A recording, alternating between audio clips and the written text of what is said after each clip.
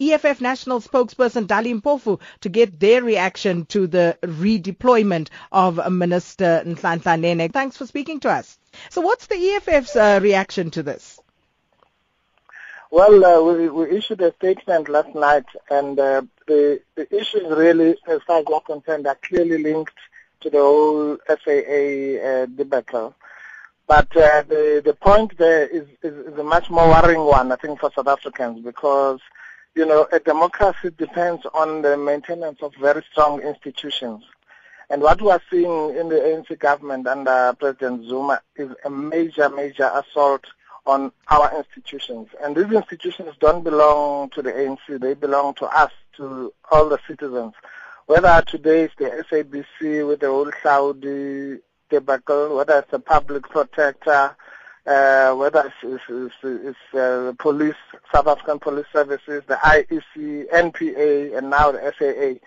The point, and even destroying an institution such as the Treasury, which is quite a special type of institution in any democracy. So what do you make of the new replacement, Mr. David van Rooyen? Do you know him at all? No, I've never heard of Mr. van Rooyen, and I don't think many people outside of Merafong have ever heard of him either. But, you know, he clearly is not a leading light in the finance sectors. I mean, these are the kinds of things that need management. If there was proper leadership, as you know, the succession in a portfolio like this is not something that just comes out of the blue. Firstly, you don't, it's the first time, this is unprecedented, that they change a finance minister after 18 months of service in the middle of an economic storm, as it were. Mm-hmm. But and so you're going to have another one left now with about 3 years to do what? And do a budget in the next 3 months. Yeah. If you say we are in the midst of a financial storm, should we then not look at changing things because they're not going right? Is there anything wrong with that sort of approach? No, well, that would be the biggest disaster. The problem with the economy in South Africa is certainly not in Nhlanhla.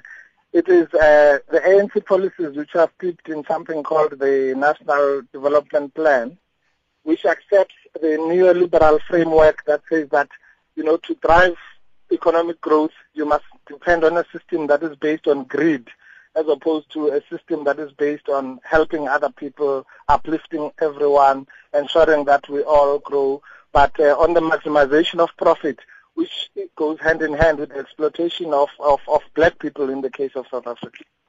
That cannot be. You can change the finance minister every day of your life. If you haven't addressed the fundamentals of the apartheid economy, of the colonial economy, you haven't returned the land, you have not put redistributive policies that tackle inequality. Well, whether it's Nene or anyone, or Van Rooyen or you or Sakina, it doesn't matter. It will be the same. Well, thank you so much. EFF National Chairperson Dali Mpofu giving us their position about this right now.